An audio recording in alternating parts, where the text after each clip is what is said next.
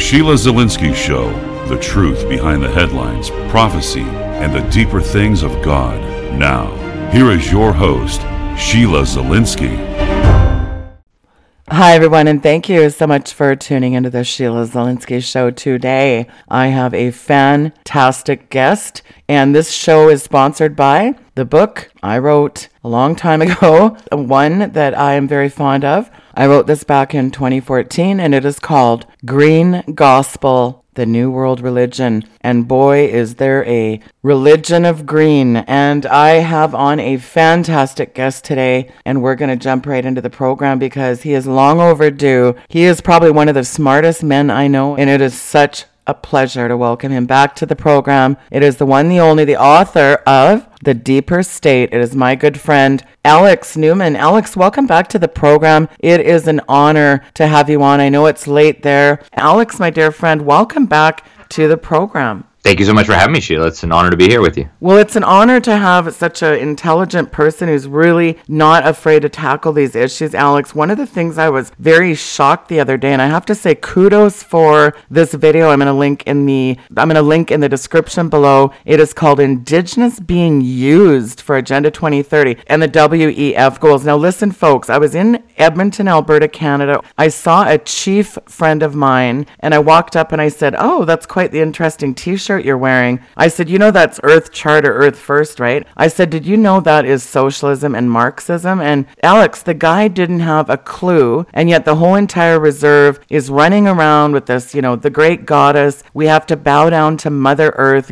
Like Al Gore said, Earth has cancer, and the cancer is man. I mean, we've covered this for so many years, these depopulation devils that are pushing all these agendas. You talk about the United Nations education, the human rights, United Nations. By the way, Pierre Elliott Trudeau, Justin Trudeau's father, in 1982 declared the Aboriginal and Indigenous rights for Canadians. He's been working since late 60s, 70s to adopt these nightmarish things. We even have a Canada's commitment to earth worship that really goes back to an earth charter that was handwritten in what looks like Alex, for Christians, it's shocking because it's the 10 Commandments that are in what looks like an Ark of the Covenant. Maurice Strong in 72 at the Rio Charter was drumming around, acting like an Indian. David Suzuki in his headdress. I mean, they really are using these poor Indians, as I call them, that Indigenous is a term that a white man created. I mean, Alex, is this a science fiction or what?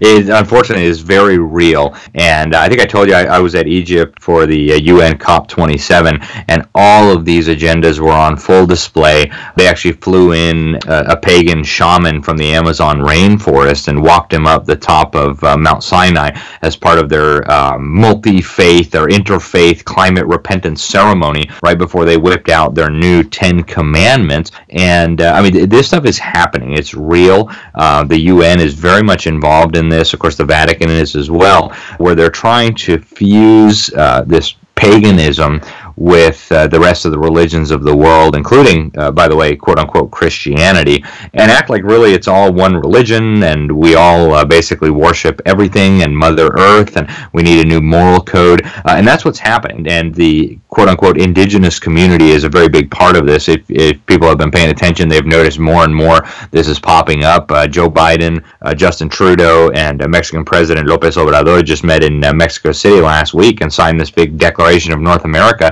and over and over and over again references to Indigenous people, Indigenous women, blah, blah, blah.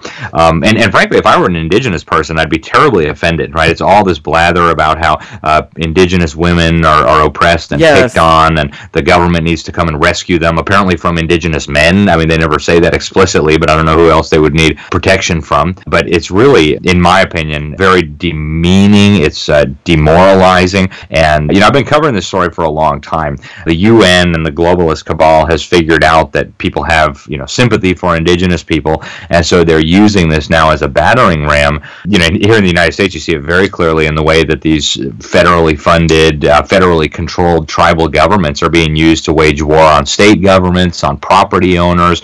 They're being allowed to set up these casinos so that they can then pour that money back into political campaigns of politicians that want to destroy our country. So this is a very, very nasty thing thing we're dealing with. And it has nothing to do with Indigenous people or protecting Indigenous rights. In fact, the lady who I learned the most on this subject from, I was just telling you before we went live, Sheila, is a full-blooded Cherokee Indian, married to a direct descendant of Sacagawea, the most prominent Indian in U.S. history. And she's been fighting all of this because she loves the Indians. She doesn't like the federal government coming in there and kidnapping their children. She doesn't like these federally funded and federally controlled tribal governments bullying Indians and basically, pressing them on these reservations. So it's a really nasty system. It doesn't really work well for anyone except the federal government and the tribal chieftains being paid by the federal government here in the United States. And, the UN, they've passed this declaration on the rights of Indigenous people where they've said that basically every square inch of territory that was ever looked at or seen by somebody who was Indigenous needs to be returned to Indigenous peoples. In Brazil, I actually covered this story. I was the only reporter in the United States to cover this story.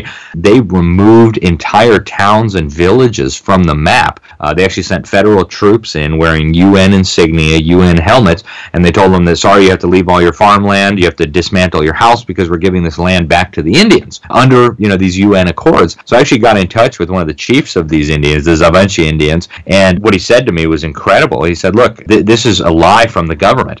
We're Indians of the Floresta, which is the jungle, the forest, not Indians of the Cerrado, which is this kind of savanna-type ecosystem that they have in Brazil. And as he says, the idea that this land is going to be returned to us or that this land was ours or that we want it is ridiculous. It's a scam by the government. And this is happening all over the Americas. It's happening in Australia. And it's a very, very dangerous agenda that, again, has nothing to do with protecting or caring for descendants of Native Americans. Absolutely dangerous. And Indigenous peoples, and again, I call them Indians, but, they couch it in this Indigenous because, Alex, it just sounds so good. But again, Indians all over the world are duped because they're advancing their own evil agenda. It goes back to the Sustainable Development Goals, undermining property rights, destroying Christianity, and replacing it with this, green gospel, this paganism, this pantheism that I've talked about for so many years. I worked for environment. I worked on these disgusting sustainable development garbage. And the thing is, and you've covered this so well, is the United Nations actually has, the city of Vancouver, for example, UNDRIP strategy. They have a task force now, and also they have Canadian climate COPs. These UNDRIP task force, the United Nations Indigenous Charter, is just a nightmare that they're taking over all the land, this goddess of cannibalism. We've talked about the human sacrifice, these climate summits, Maurice Strong, the 92 summit. Again, they're always howling at the moon. The Pope, again, running around with the headdress. Liawatha Warren,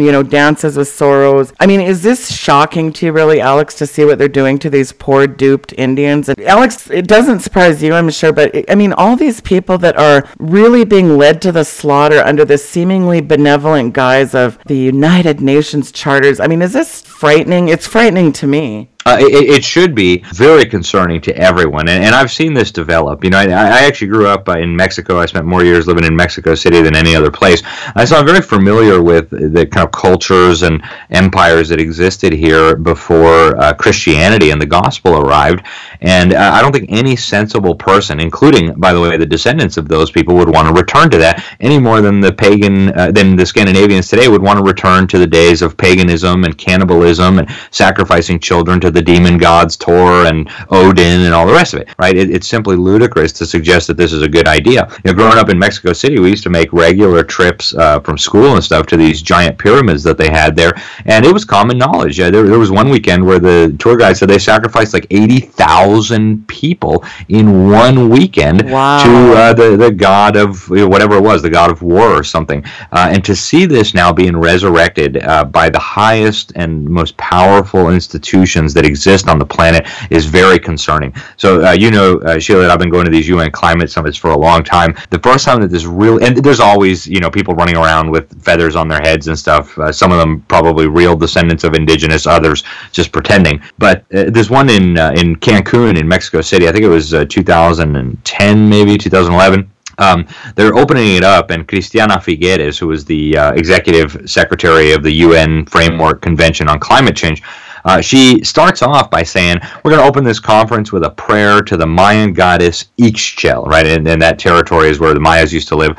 And she says Ixchel was the goddess of creativity and tapestries and all this other stuff. So I whip out my laptop and type this. This was back when Google wasn't broken yet, when they hadn't rigged their algorithm. And I think it took me to Wikipedia, if I'm not mistaken. So I open it up, and it turns out Ixchel is actually the goddess of cannibalism, war, and human sacrifice. So in I think it was 2011, the UN climate conference held in Cancun was opened with a prayer to the Mayan goddess Ixchel. Now, the lady who was running that conference, Cristiana Figueres, she had said that Ixchel was the goddess of tapestries and creativity, and she said, we pray that this goddess Ixchel would give us the creativity to weave a wonderful tapestry of, solutions to global warming or whatever. And I thought, okay, that's cute. And then went to the internet, and very quickly I figured out that actually Ixchel was known as the goddess of cannibalism, war, and human sacrifice. This is a theme that keeps popping up, Sheila. I don't know if you were paying attention. Last year, the state of California, the State Department of Education, voted unanimously to approve this new ethnic studies model curriculum. And we went through the ethnic studies model curriculum. One of the things that was included in there was children in elementary school were supposed to chant and sing praises to these demonic Aztec deities. And these were actually, again, the deities of cannibalism, war, and human sacrifice. These are pagan, demonic entities that tens of thousands, maybe hundreds of thousands of people had their hearts chopped out to sacrifice to these gods. So they actually ended up making it mandatory in the state of California, and then thanks to a federal lawsuit, they ended up backing down and voluntarily taking it out. But that's how sick this is now, that they want to teach every child in the state of California to sing praises to a demonic pagan deity known as the deity of cannibalism and war and human sacrifice. So this is all ubiquitous now in UN circles, in progressive circles. The guy who actually wrote that ethnic studies model curriculum, he calls himself Cuauhtemoc. He names himself after one of the famous Indians of the Aztec era. And one of the things that he has said publicly is that people should be praying to these Aztec gods for help in waging a counter-genocide against Christians. So this is really satanic. It's from the pit of hell, and they are exploiting and they're using indigenous people, just like they exploit and use everybody, right? They exploit and use anybody. They create any divisions that they can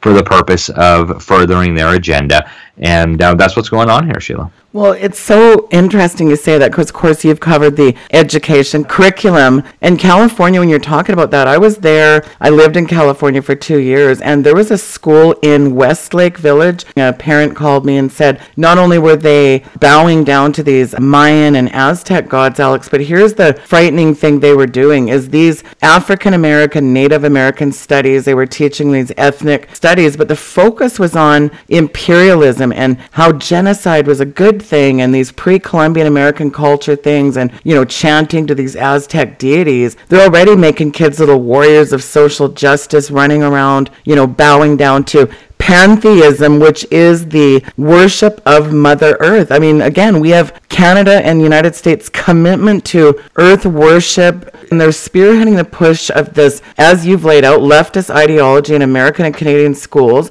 You and I are really the only people I ever know that did the United Nations occult agenda, these barbarous butchers selling baby body parts under the guise of women's reproductive rights. You talk about Obama implementing nightmarish things in 2007. He also went to the EPA and declared the gas of life a deadly pollutant. Why are people so duped to this stuff, Alex, and why isn't this being talked about more? Well, I don't think any of this duping, any of this manipulation would be possible without the multi-generational dumbing down and indoctrination that our people have experienced as a result of the government's indoctrination system masquerading as an education system.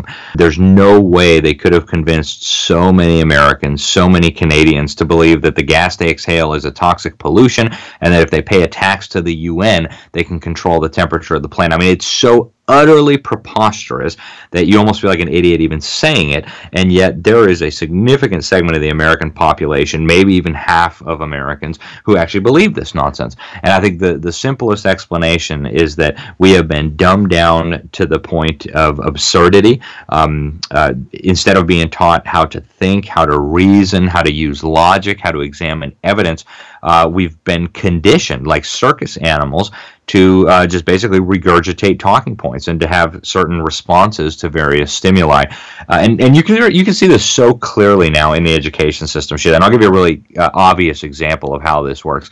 So you've probably heard of the Common Core. This was the national education standards that Bill Gates brought into the United States with help from Obama after Bill Gates signed an agreement with UNESCO, the UN Education Agency, to develop global standards and global teacher training programs and global curricula. So he brought this into the United States, and it was called Common Core. All 50 states have it now, despite claims by some government officials to the contrary. And alongside Common Core, the very same people developed something they call the Next Generation Science Standards. I refer to it as the Next Generation Pseudoscience Standards. But here's all you need to know about these pseudoscience standards.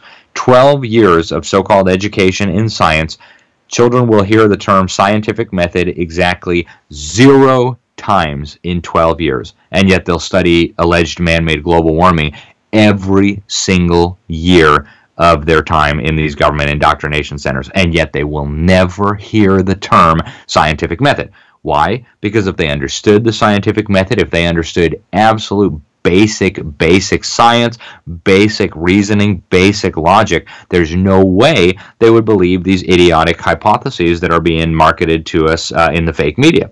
So I think this entire fraud, Sheila, depends on dumbing down, depends on having turned people away from God, turned people away from the Bible, turned people away from truth. And none of this would be possible without that. It's just that simple. This is why this is so important for us to be talking about this agenda to the folks. There's probably 2% of the population that really understand what's going on, because after all, sustainable development goals, again, it's couched in these very, I think it's malevolent, but very benevolent terms like, Alex, we just want you to have reproductive rights. No, that's actually code for we want to butcher your baby, let's face it. And now you talked about a Brazilian thing, then they said, hey, this isn't even our land. Get into that. That's shocker. Yeah, so this was a crazy story, and I spent years living in Brazil. I lived there for 4 years, so I've got a lot of contacts down there still, and I speak the language.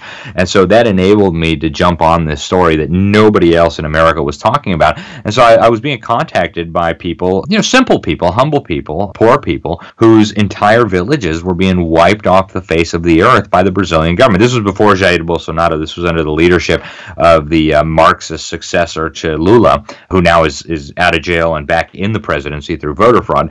But so the regime of Dilma Rousseff, who, by the way, was a communist terrorist, her and her terror group actually kidnapped the U.S. ambassador. I mean, these are radical people. They had determined that all this land had at some point, maybe hundreds of years ago, been occupied by Indians, and that all these people who lived there now couldn't be allowed to live there anymore. So they sent in troops, they sent in police, and they basically pointed guns at these people and said, look, you need to take down your house, you can load it into this truck, you need to be off of this land by this date, no legal procedures, no compensation, just get off this land. And the excuse was, we're going to give it back to these Indians. Well, I got a hold of those Indians who were supposedly going to get it, and again, they told me this had never been their land. In fact, they said that their ancestors lived in a totally different ecosystem. They said they were jungle Indians, not, I don't know exactly how you would say cerrado in English, but it's similar to like a savanna type territory where all these farms and towns were. So it was a fraud from the very beginning. But we see almost the exact same thing happening in South Africa, where farmers are being removed from their land under the guise of, restoring land to indigenous people. Which again, it's a total fraud, right? The Dutch who settled down there and started farming on the Western Cape, they didn't meet a single black person for hundreds of years. Not until they reached the Orange River and the Fish River, hundreds of years after they landed on the Cape in 1652. So all over the world, people are being deceived. That's not to say that no European ever did something wrong to a native person in Australia or the Americas. There were plenty of atrocities, and there were atrocities all around, right? Plenty of the indigenous people, they did horrific things to people who were coming, and of course to other indigenous peoples. Right? If you look at the history of indigenous peoples in the Americas, it was a history of constant warfare, constant genocide, constant brutality, and then the gospel came and ended all this. So the story in Brazil, I think, is really an illustrative case of what the UN wants to happen. In fact, the Brazilian authorities were actually saying that this was necessary to comply with the Brazilian government's obligations under the Rights of Indigenous Peoples International Agreement. So, this is a very, very dangerous move that they're making, Sheila.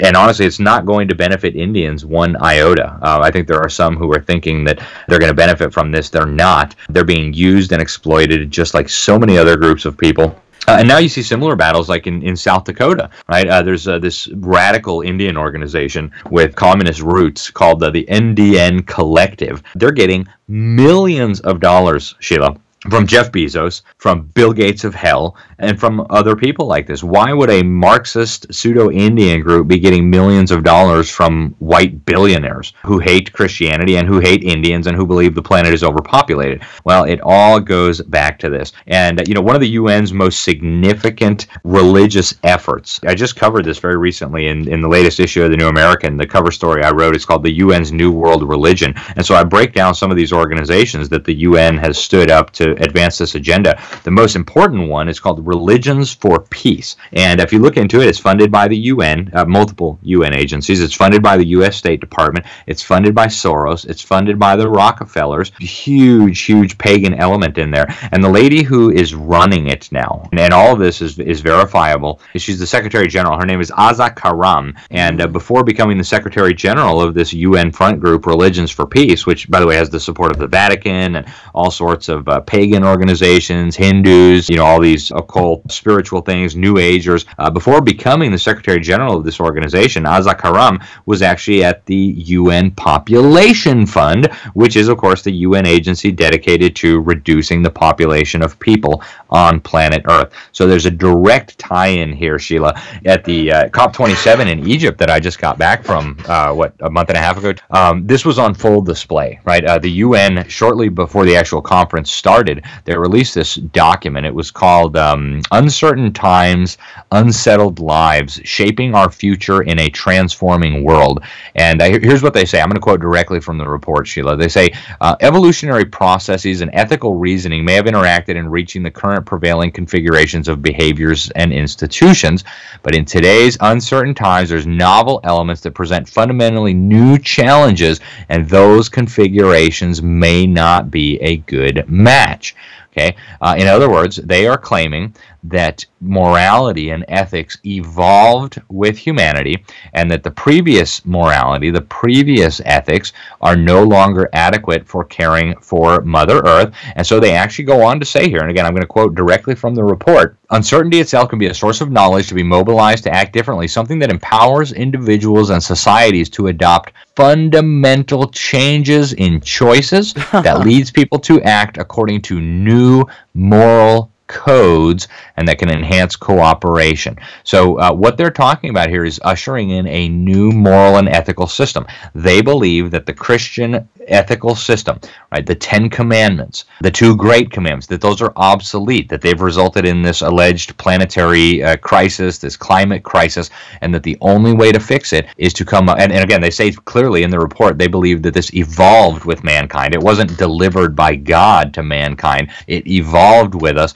and now they say it's time for a new moral code because the old one isn't working. And if you want to know what that new moral code looks like, look at China. Look at Canada today, where they're encouraging people to kill themselves if they don't feel good or if they have some disease or whatever. Right? This is a pagan system of values that will take us back to the barbarism of the pagan Scandinavians, of the pagan Mesoamericans, and of the pagan peoples who've existed around the world and across Europe before the light of the gospel came and enlightened us and taught us how to live properly. Wow, you've said so much there. I mean, really, China is the goal of the New World Order. You know, it's funny, my book, Green Gospel, the subtitle is The New World Religion, because this green theology, Alex, really is permeated everything. In 2009, Al Gore sent out to every church in America, they sent out green grants. If your church was a climate change church peddling the green gospel, you were going to get funds. They've still been doing it. Obama said in an announcement several times they had to, accommodate the acquisition of territory, land,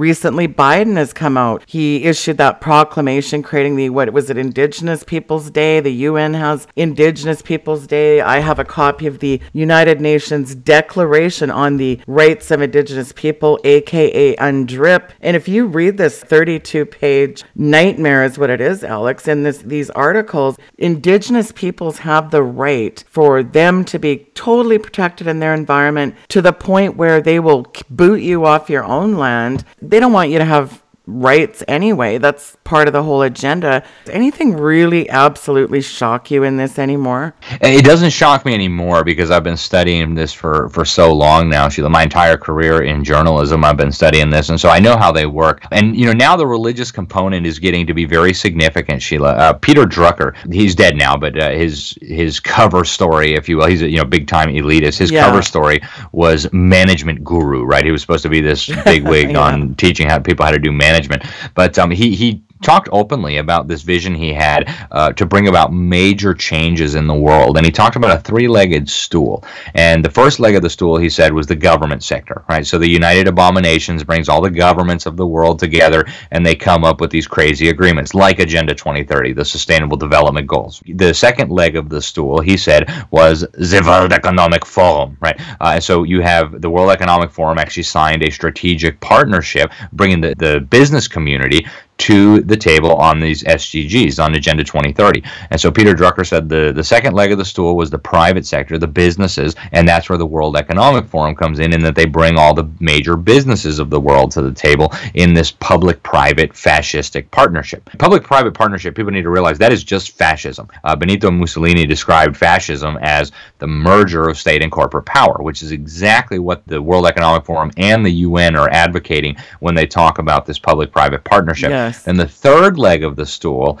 and this is where we are now, they're putting the third leg of the stool on right now. That is what he described as the social sector, which he said is primarily the religious communities of the world. And I had a 40-minute exclusive interview with the organizers of this crazy religious stuff at the UN summit. They didn't realize that, I'm a Christian and I see through this madness, so they spoke pretty openly and pretty frankly, but it was so obvious to me what they were doing. It was not surprising at all, but it was shocking that they would talk about it so openly, Sheila. I encourage people who don't believe me to go watch this video. We put it on Rumble and YouTube and everywhere. One of the organizers of this, he was the CEO of the Peace Department, James Sternlicht. He says to me, we got some bad press from saying this was a new Ten Commandments. So we're now describing it as an addendum to the Ten Commandments, right? Just a little bit of a God complex here. We're just going to come up with whatever Ten Commandments would feel like it. Yeah. And then he says, we're now working on a third covenant. Okay, we're working on a third covenant. And this third covenant, he said, is going to help us build heaven on earth. And so you bring this all together, and I mentioned earlier the group Religions for Peace, which is basically a UN front group. A couple of years ago, they came together in Germany, and they signed the Alliance of Virtue, where they all basically agreed that we're uniting on what they described as virtues shared widely across our religious traditions and virtue heritages. And as you read in this declaration, their final declaration, they openly said, and I'm quoting here directly from their text, I've got it in front of me, they say that they urge religious communities to invest their resources in alignment with achieving the UN Sustainable Development Goals. Continuing, they also said, we commit to human development as set forth in the Sustainable Development Goals. They go on to say they will advocate for government policies that are in line with the UN Sustainable Development Goals. So here you have the religious leaders of religions purporting to represent maybe 7 billion people, right? The Vatican, Protestant denominations, Orthodox denominations, Hindus, Shintos, Buddhists, pagans, astrologers, New Agers, you name it, all there. They're all agreeing that they commit that human development should be in line with the Sustainable Development Goals. Well, if you go read the Sustainable Development Goals, you'll realize very rapidly this is not compatible with the Bible at all. And so what's happening here is this three-legged stool. And so, long way of saying, Sheila, I'm not surprised by this anymore. What is a little bit surprising to me, though, is that they are now just so open about saying these things and then still expecting us to go along with this.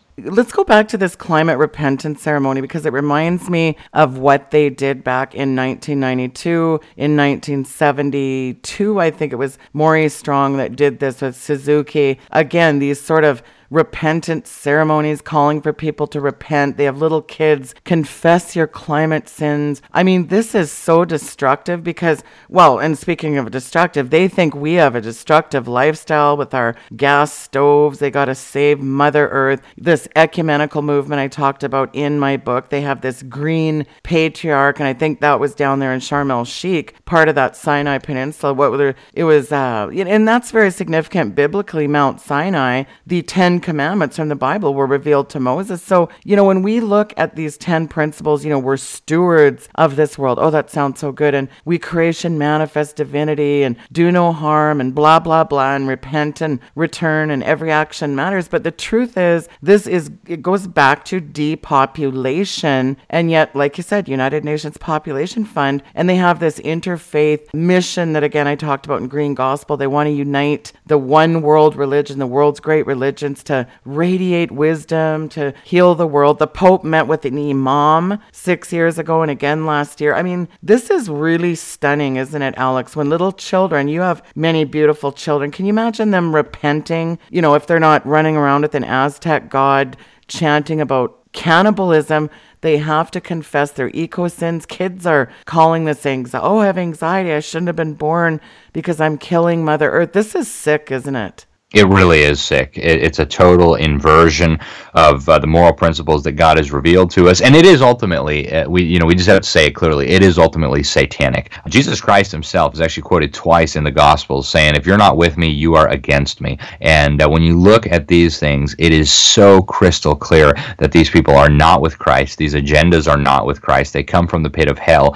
And if you're against Christ, that's antichrist. So we need to speak very clearly, I think, as Christians. With love for these people who are deceived, who are incredibly lost, but we need to speak clearly. This is wrong. This is a lie. This comes from the pit of hell. It is antichrist, and it is not in any way compatible with Christianity. And I think we do fellow Christians and the world a disservice by, beating around the bush and pretending like, well, it's just some minor differences in theology. No, it's not. No, it's not. This is absolutely abhorrent, and it is absolutely incompatible with the Bible. Well, it is. And again, when I wrote Green Gospel, I said, listen, folks, we really have to look at the real gospel, because this green agenda, Alex, I don't think that Christians really understand how, and you mentioned the word right now, and thank you for that, anti-Christ, anti-human, and it really is anti-human, anti-God, anti-everything in your lifestyle. A better name for green alternatives should be unreliables. I mean, they're really running roughshod over every aspect of our lives, Alex. And they want to rid the world of fossil fuels. That would drive humanity, I've said for years, back to like Freddie Flintstone days, medieval times. Can you imagine a world well, it's actually Brave New World. It's like this dystopian future, and they're canceling pipelines, they're pushing these disgusting, filthy electric cars that are blowing up and setting houses on fire, these electric vehicle fire catastrophes, and the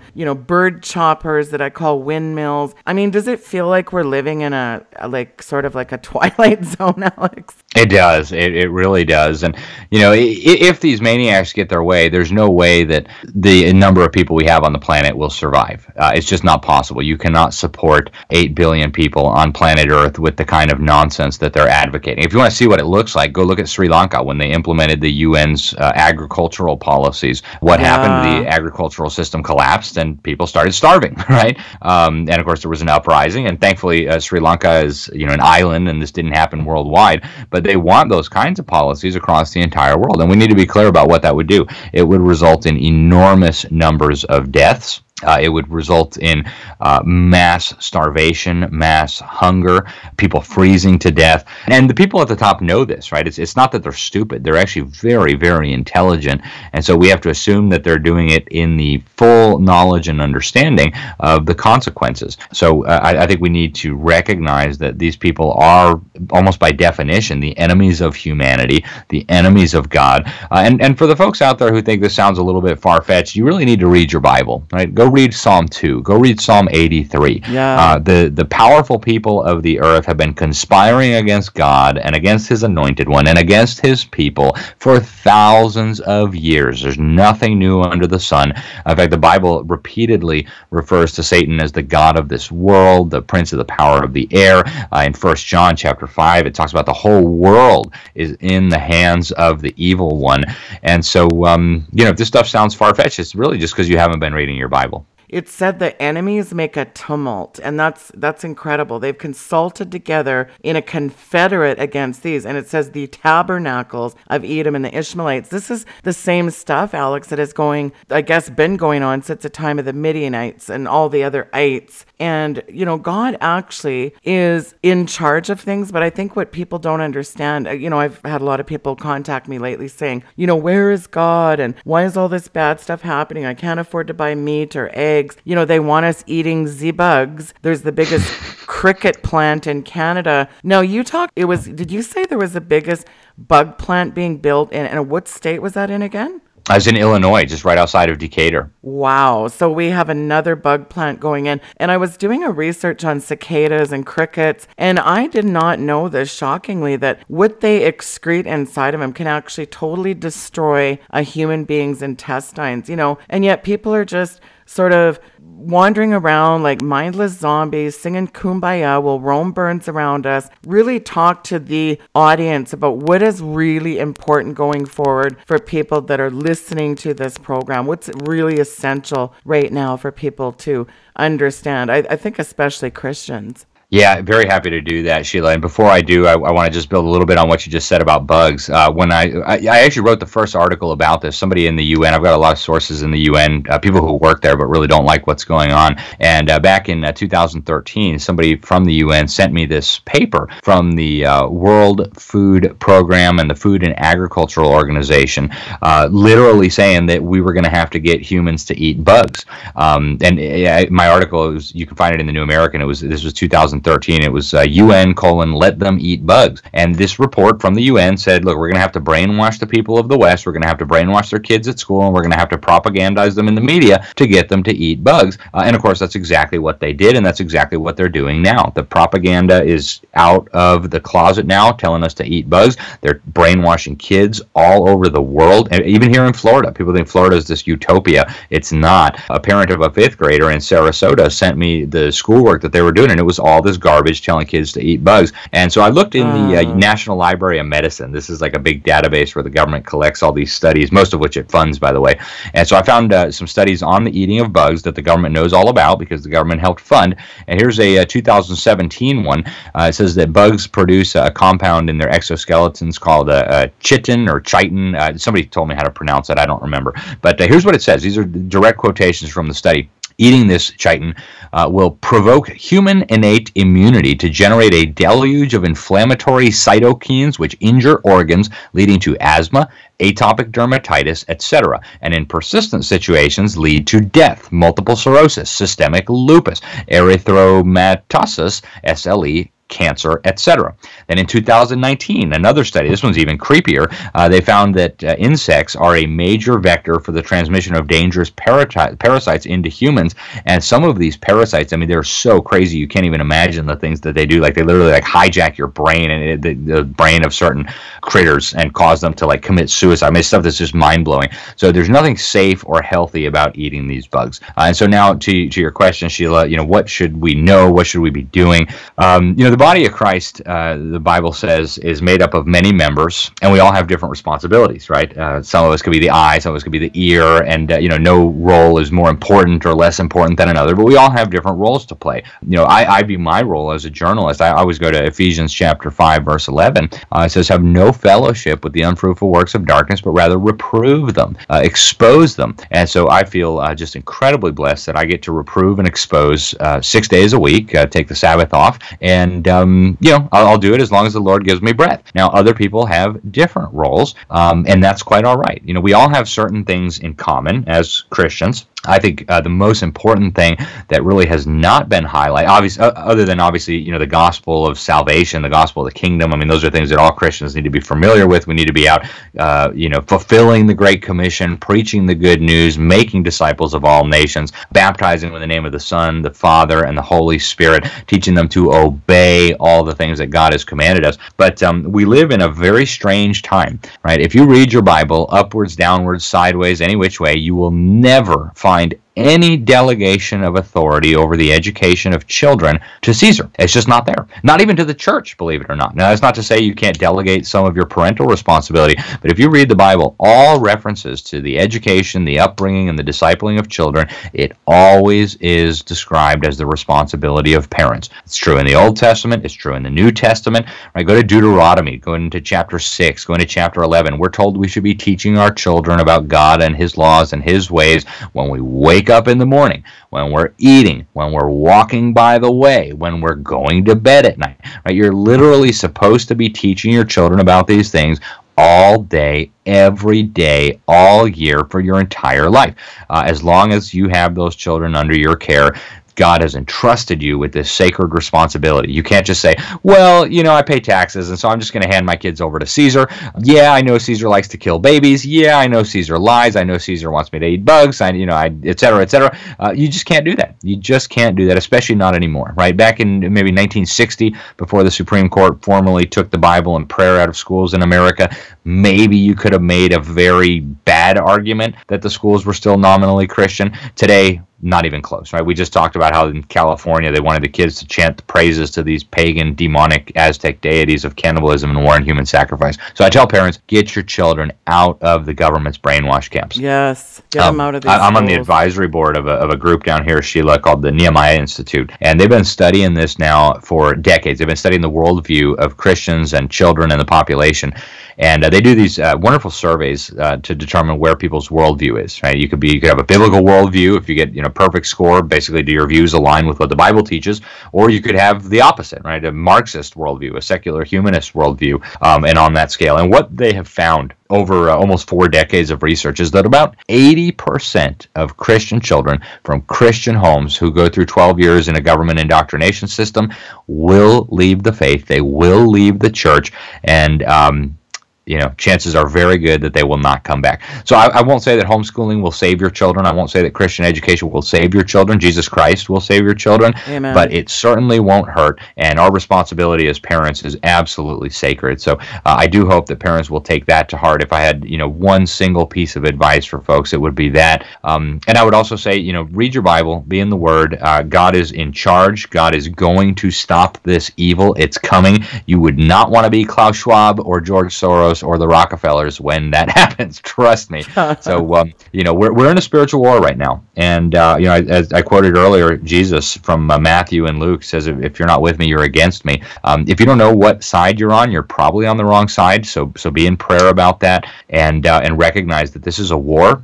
We don't send our children off to war as child soldiers. We train them, we disciple them, and then later they can make themselves useful in the kingdom. But also in the political realm, I hear a lot of Christians say we shouldn't be involved in politics. I think that's wrong. I won't go as far to say as it's heresy, but I think it's a very poor understanding of the scriptures, and especially in countries like ours, Sheila. In the United States, in Canada, our Constitution here in the United States, it literally begins with "we the people." Right? We the people are supposed to be the government. We're supposed to be in charge, and the Bible has a lot to say for people in government. We're supposed to be ministers of God. The government has a job description. It is to punish evil.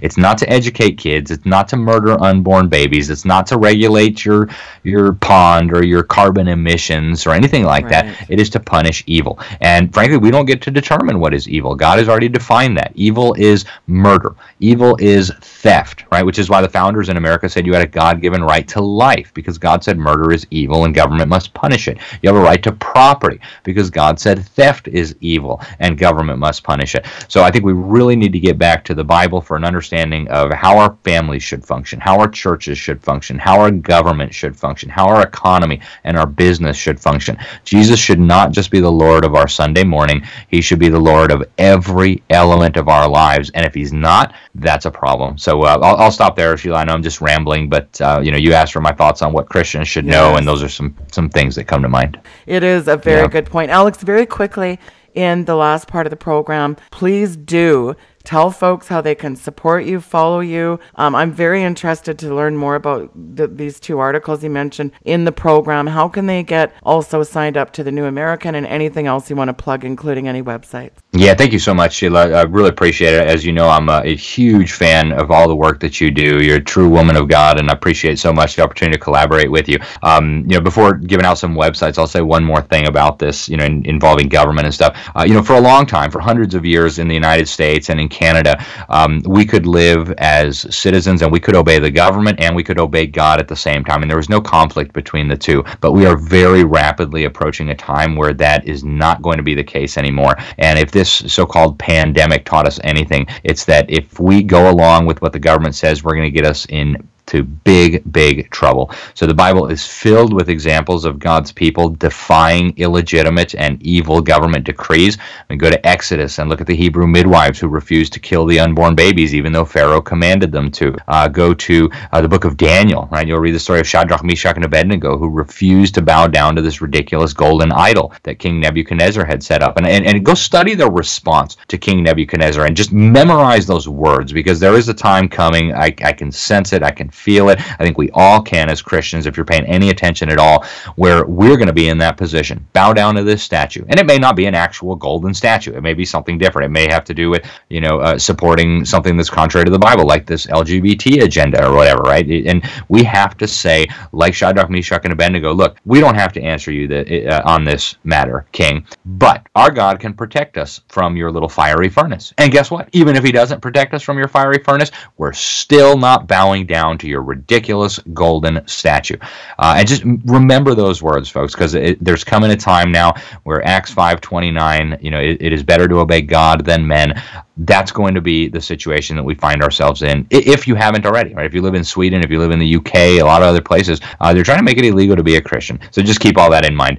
So people, if they want to find me, my personal website is libertysentinel.org. People can get my books, my DVDs, if anybody wants to donate or whatever. That's all at my website. I also put up a very eclectic mix of stuff, everything from articles I write, videos I do, to interesting things people send me. All that is at libertysentinel.org. I am senior editor of the New American magazine. You can find the online part of that is at thenewamerican.com. You can subscribe to the print magazine there. All these articles that I mentioned, those are in the print magazine, but a few of them did make it online, so you can find those there. You can also, if you don't want to subscribe to the print magazine, or even if you do, you can sign up for daily emailed headlines where you'll get the top news of the day. We put up probably 10 or 15 new articles every day now, so we'll email you a handful of the best ones every day or every week or whatever you ask for. I am executive director of Public School Exit. It's a ministry, it's an evangelical Christian ministry. Our goal is to get as many children as possible out of the government's indoctrination centers, so we're working with churches and parents to make that happen. I know executive director sounds like a fancy title. I'm just a volunteer and I don't get paid anything or anything. It's just a passion. And then I write for a lot of different publications. I've been writing a lot for the Epoch Times, doing some documentaries. Just appeared in a documentary that Fox dropped yesterday called The Miseducation of America, so people can find me there.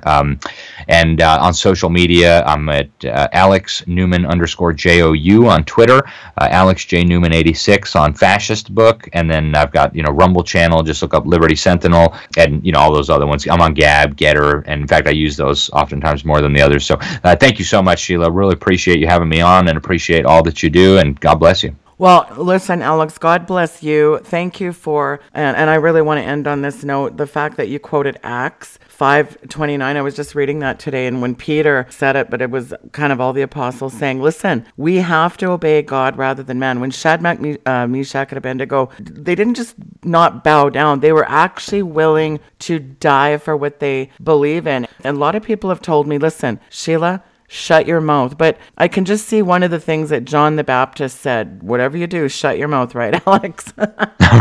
Yeah, no, it's so true. And and look at Daniel too. Daniel's a really good example for us. The king passed this law that you couldn't pray to anyone except him. And what did Daniel do? He went up to his apartment. He opened the windows wide so that the whole world could see him defy this evil, illegitimate law. And he got on his knees and he prayed to the true God. And so, we as Christians, we don't want to be deliberately defiant. We don't want to just be defiant for defiance's sake. But, when there is a conflict between our obligations to God and our obligations to the state, we have a clear mandate, a clear duty to do what God says. And I love what you just said, Sheila. Even if it means death, we have to be prepared for that. Now, God can protect us, and He may well protect us. And if you remember the rest of the story of Shadrach, Meshach, and Abednego, He threw them in the fire, and God protected them in the fire. And what happened? When they came out, the king was like, "Oh my goodness, your God is the real God. Everybody has to honor that God." And so, God can use you in a powerful way like that, but you have to be courageous.